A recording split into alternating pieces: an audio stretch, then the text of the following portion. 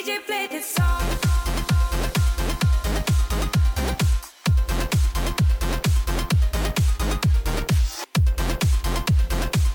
Hello and welcome to Mashley at the Movies. I am Matt. I'm Ashley. And today we're here to talk about a new movie that is streaming on Hulu called Palm Springs. And Palm Springs stars Andy Samberg as Niles. He is attending a wedding in Palm Springs. He's the boyfriend of one of the bridesmaids, I think. And it turns out that he is living this day, this wedding day, over and over again, a la Groundhog Day. And he strikes up a relationship with one of the other members of the wedding party, the sister of the bride. And together they live this day over and over and try to get out of this time loop that they're in. And I guess that's the setup. Yeah. So first I'll say that, we're going to, because it's a new movie, we're not going to do spoilers, except we are eventually going to give it a score like we normally do. But then after that, we're going to do a little bit of spoilers. So you'll be able to hear most of our review, hear our scores. And then if you want to continue on listening, then we'll do, because there's something I want to talk about that's a little too spoilery. But okay. So what did you think of this? Well, I had fun watching it. I mean, it's a kind of a romantic comedy, which I don't feel like we see enough of. It's one of my favorite genres. So it is nice to see a romantic comedy. I can't help comparing it with Groundhog Day. It seems so derivative of that. And to me, Groundhog Day is a far superior movie. This one is, I don't know, it's trying too hard to kind of have this black humor, this dark humor. And I didn't like the characters as much. Now, I think the performances are really good, particularly the actress who plays the female in Yeah, Kristen Milioti. Kristen Milioti. I thought she was really, really good. She's funny. Milioti. She's funny, but she's also edgy and good at that dark humor that they were going for. But, and there were a few twists and turns to make it interesting, but I feel like I knew where it was going ultimately, and it wasn't a big surprise. And I guess most importantly, to me, it just wasn't as funny as I think they were going for. I mean, I laughed a handful of times, but a lot of the humor just didn't work for me. But I don't know. What do you think? Well, yeah, I'm sort of thinking we're on the same wavelength here. So I will first say this is a short 90 minutes exactly, which is fine. It doesn't need to be any longer than that. But, so this keeps getting compared to Groundhog Day, and I do think that's fair. But, it ain't no Groundhog Day. No. For one thing, the first, 10 or 15 minutes, I was almost not sure I wanted to continue watching it. It was just I didn't find it entertaining. And Andy Samberg, so he's sort of the Bill Murray character here. And Bill Murray, I'm just going to use the term, Bill Murray sometimes plays douchebags, right? But they're somehow lovable douchebags, and not everyone can pull that off. That's one reason why Bill Murray has had such a good career. Right. He's charming in his own weird way. Right. But it's very important to note that not everybody can do what Bill Murray does. And Andy Samberg, I know, has this sort of, even though Andy Samberg is in his early 40s, I mean, he plays this, in my opinion, stunted 20-something-year-old type of character a lot. Yeah.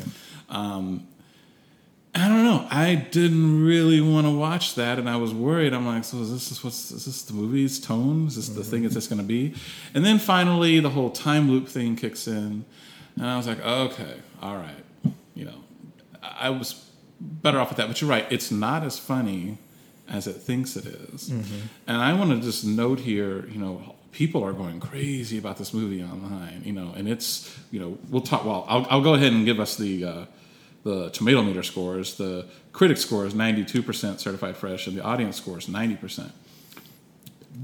It will not be getting that type of score from me. So I think we should temper people's expectations, right. Because this was so highly regarded by so many people that I was like, all right, I'm in for a treat. And then I watched it and I'm like, it was all right. Yeah, it was all right. I think it was competently directed. I think it has a lot of, you're right, it was only 90 minutes. It has a lot of momentum. I was never bored. I was interested. And it does enough kind of interesting twists with the whole time loop thing to make it interesting. Things that we didn't see in Groundhog Day. But yeah, it just didn't end up being completely satisfying for me. And like Groundhog Day, it touches on, it becomes metaphorical, and it touches on kind of deeper issues of what does happiness mean, and what is love, and the meaning of life, and because when you're stuck in the same day over and over again, and you're not able to move forward, these are the things that you start contemplating and thinking about. So the movie does touch on those things, and it does a decent job. Yeah. So issues I had with this, though, again, comparing it to Groundhog Day, there were things that my mind kept drifting in this movie, and it never did that in Groundhog Day. So one thing was, I kept wondering, I even asked you at one point while we were watching this, I'm like, so do they ever get sleep deprived? Because so what happens is, as we see in this movie anyway, the way it's presented, when this day, I think it's November 8th actually, because there's a sign or something showing it, when that day ends for them, they immediately are thrust back to the morning again of November 8th, the same day. And I kept wondering, so in reality, if you're sleep deprived, in fact, there's a Star Trek Next Generation episode about this, but if you're sleep deprived, I mean, you start going, nuts, right? We need sleep, and we need a particular type of sleep and all that kind of stuff. So if you're immediately going from ending your day to beginning your day in a flash, what is that doing to you? But that's never addressed here. And I don't know why. Something about the way Groundhog Day was crafted, I never thought about that. Right. But I did with this. And then another thing that I don't think they really did in Groundhog Day, but at least not that I remember, but they did in this movie. So, at one point, Kristen Miliotti's character, Sarah, she goes through the whole, November 8th day into the night, and then drives home to Texas. So I think she drives from California all the way to Texas to her house, gets into her house. It's broad daylight, so it's November 9th. It's the next day. And then she ends up falling asleep, and then boom, immediately wakes up, and it's, she's back in, Palm Springs and on November 8th. And I was like, well, then this is, and the way that they do later on kind of get a grasp on what's happening to them. Yeah. And I'm like, but then it's not really the same. I mean, if you're able to go into the next day, right?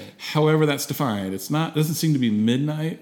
It doesn't even seem to be the next day. Right. It just seems to be how long you're awake. Yeah. But if you're able to go into the technical next day, then it's just really a time loop you're caught in. Yeah. It doesn't seem to even fit the model of her explanation that they come up with. And I, again, never thought about that in Groundhog Day. No, you're so swept away with the story and with the characters and the humor in Groundhog Day. You don't really, they're able to get away with all this stuff without you double guessing them and questioning everything. So what do you give this out of 10? I'm going to give it a 7. Well acted, well made, entertaining enough, not great. I give it the same score for the same reasons. Okay. So it's a 7 from us. All right, spoilers. Okay. This is just not huge, but so during the course of the movie, Niles and Sarah, they're the only two. Well, there's one other person played by J.K. Simmons, but he's not in it a whole bunch. But Niles and Sarah are the only two really stuck in this time loop for the most part. And they kind of fall in love, basically, right? And they, develop this relationship. And yet again, I'm a sucker for this kind of thing, because you talked about earlier, it's romantic comedy in a way, and I like those too.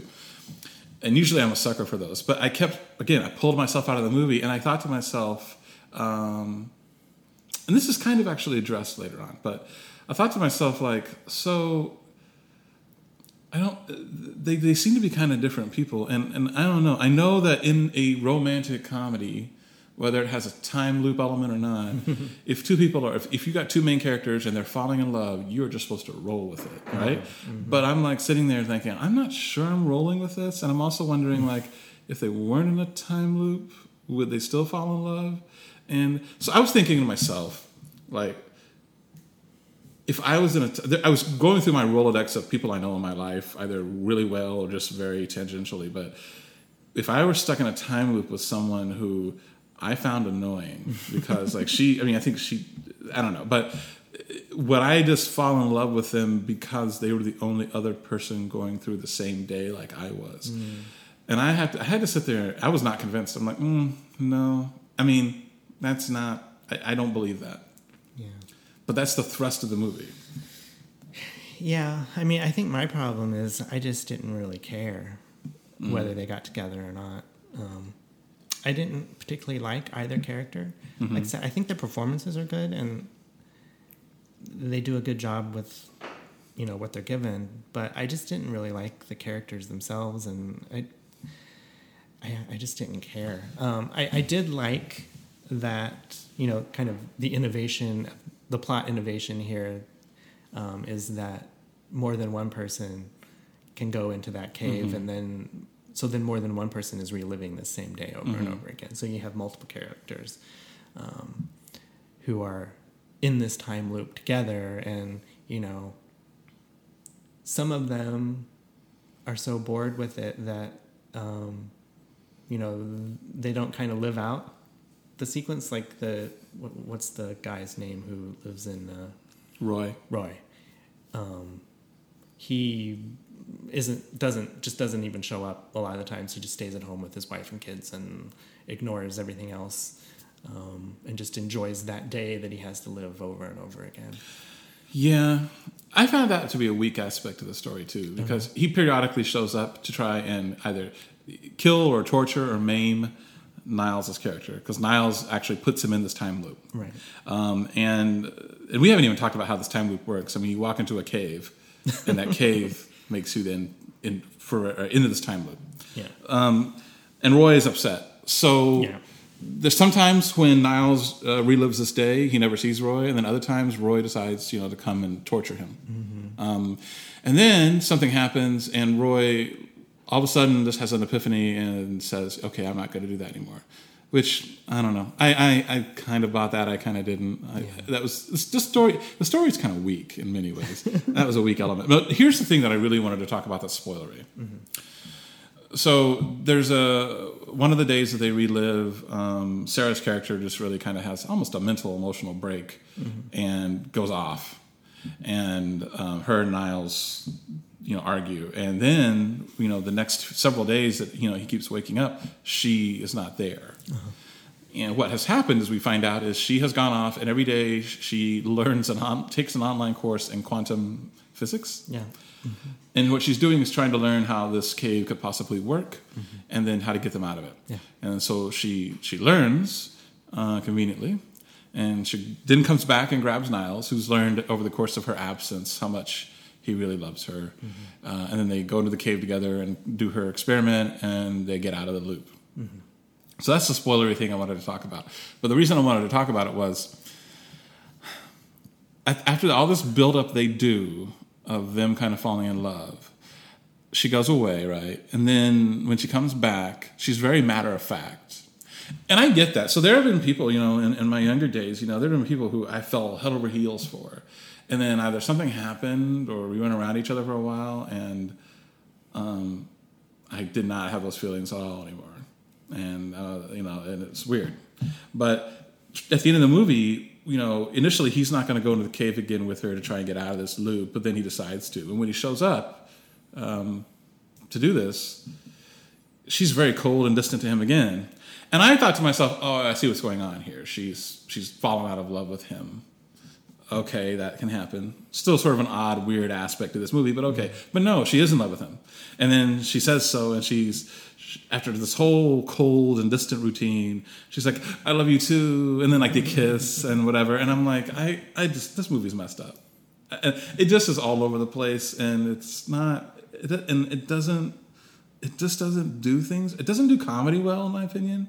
It doesn't do relationships well. It doesn't do character motivations well, and it doesn't just do, I don't know. You're gonna make me almost lower my score here. So well, I mean, I guess that didn't bother me too much. I mean, they had kind of a falling out before she started leaving to become an astrophysicist or to become a quantum physicist, and so I don't think she was really over that. He meanwhile had realized his mistake and how much he really did love her, and so he was trying to make amends. But she had kind of moved on, I think, from that. But then we get to have the big scene outside the cave where he expresses his love awkwardly, and she falls for him all over again. I don't know. It seemed very romantic comedy trope-ish, and I was okay with it. I've dropped my score to a 6.